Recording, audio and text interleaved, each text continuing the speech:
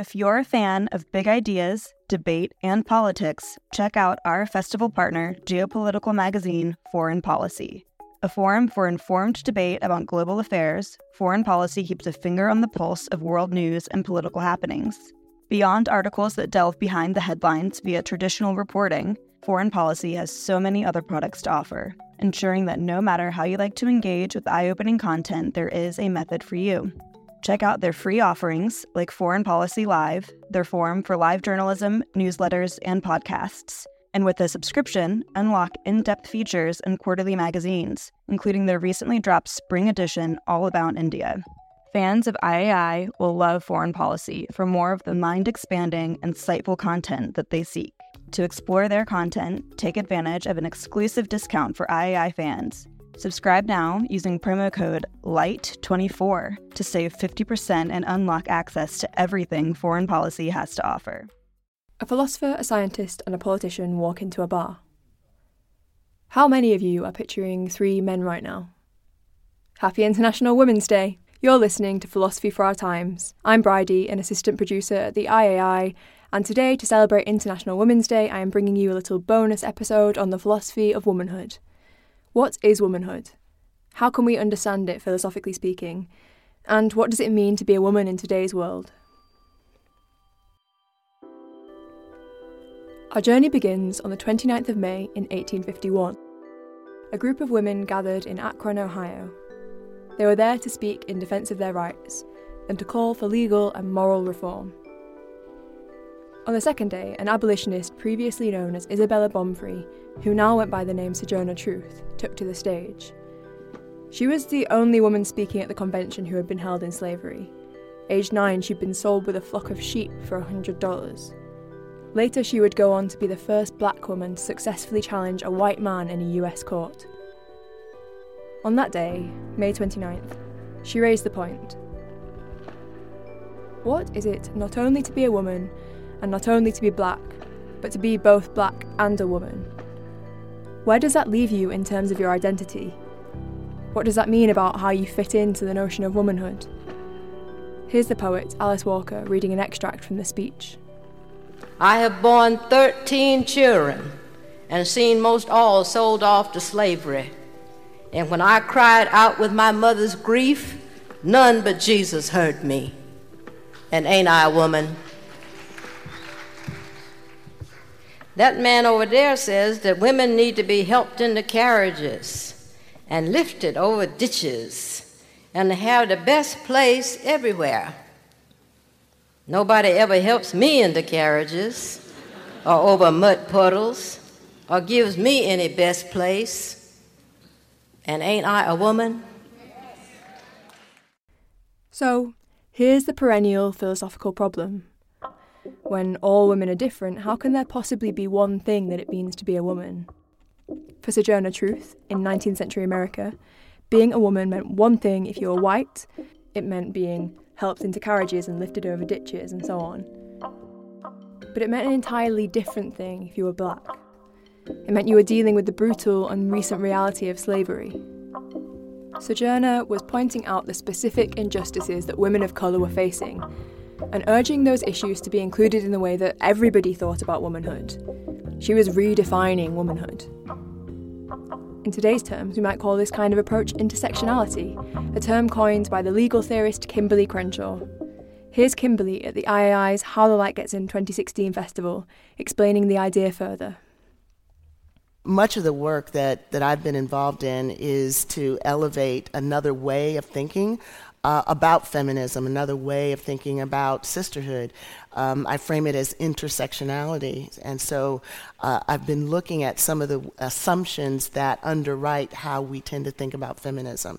One assumption is that the universal woman is unmodified, a woman without a race, without a class, without a gender expression or sexuality.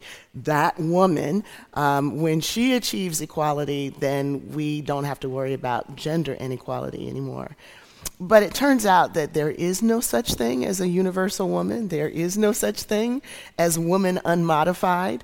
And the problem is that so many laws, so many of our campaigns tend to assume that there is such a thing. So the point is that when we assume that feminism is only about a universal woman, we miss all the ways that women experience gender discrimination. Sometimes they experience it as women of color. Sometimes they experience it as women who are queer. Or sometimes they experience it as women who are working class. So all these inequalities that are seen as being left behind are not just left behind because there's something else. These are gender experiences as well. So as I see it, the real question is, can we use the notion of sisterhood to develop a more robust vision of feminism, one that is capable and critical of some of the ways that patriarchy expresses itself across a whole range of differences?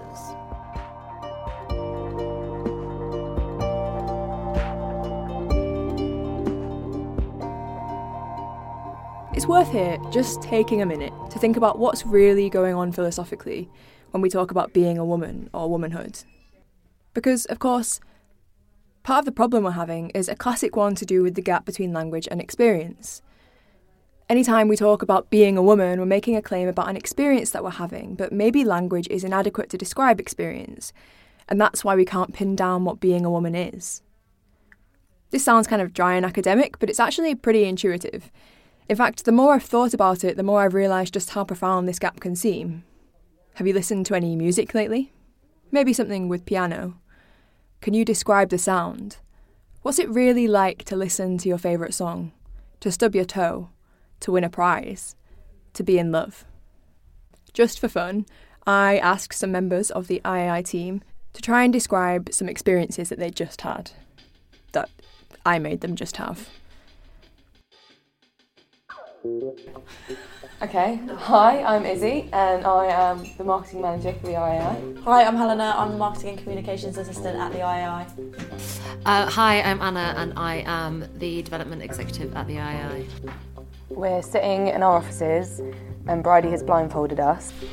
Okay. Now, I'll just hold it. My hands are really clammy. I'm scared. Is it an animal? No. Okay. So, can you describe what is it that you're holding?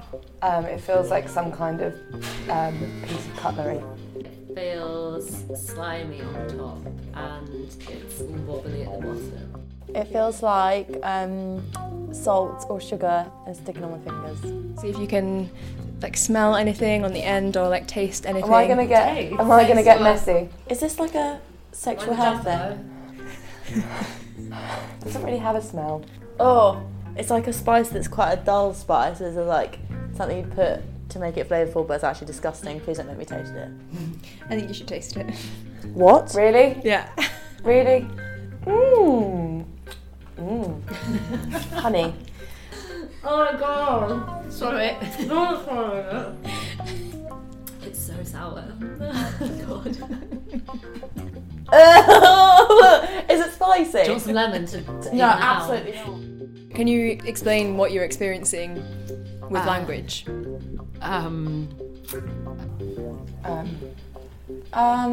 Like powder. It's really sour. Maybe just put it in your mouth again. But then I can't talk. It's so sour. So the point of it was, I'm doing this bit in the podcast about how we can't explain what womanhood is because to know what it is, you have to have experienced it. So do you think that's fair or true? Or do you think that do you think the taste of a lemon maps onto the experience of being say harassed in the street at all in the way that you can't explain it? I can understand the experience of living womanhood. Sometimes things are inexplicable unless they've happened to you. Exactly. Yeah. Well, it's just a disconnect But- between not being able to explain. So is the it to somebody purpose of else. that to say that unless you can see it, you can't really explain it? Yeah, I guess you then get to this point, right, where it's Language doesn't. difficult because what you're saying is no one can understand anything unless you've experienced it. I see what you mean. But then Yeah. that kind of holds conversation a little bit, I guess. Interesting. All this to say that having an experience is completely different to hearing that experience described. there are limits to our language, including when we talk about being a woman, which is why feminists advocate for women's voices being heard on the issues that matter to them. There are, they say, just some things that men can't understand, no matter how we describe them. The novelist Joanna Kavenna spoke about this in a generic way at our 2015 festival. Limits attend to any mortal experience. We are all limited. Our perspective on the universe is not omniscient, so vantage point within language, we relay a limited perspective in what one assumes is a human system and thereby limited. So this awareness of limits, I think, is incredibly important for an individual trying to navigate what is beyond her or him. I'm going to end with good old Virginia Woolf, who's so eloquent despite the limits of language.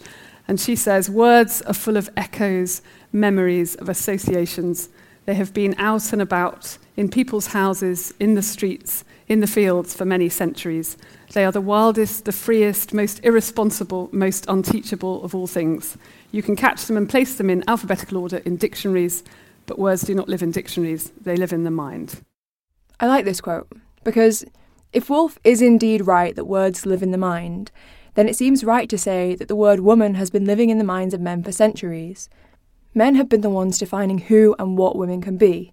Men's definition of womanhood is why we've seen women as being hysterical or superficial, undeserving of suffrage or equal pay, or only useful insofar as we can pop out children. But once we recognise that women are the best authority on our own experiences, we can start to resist, reshape and redefine what it means to be a woman, just as Sojourner Truth did over 100 years ago. And, crucially, men can be part of that movement by listening to and trusting women on what we say. But don't just trust me on this. After all, the whole point of this episode has been to make an argument for listening to a diverse range of experiences. I gave a few women a call to chat being a woman. Here's Stu McKeegan. She's a comedian and actress. She's spoken at our festival on a ton of stuff, including feminism.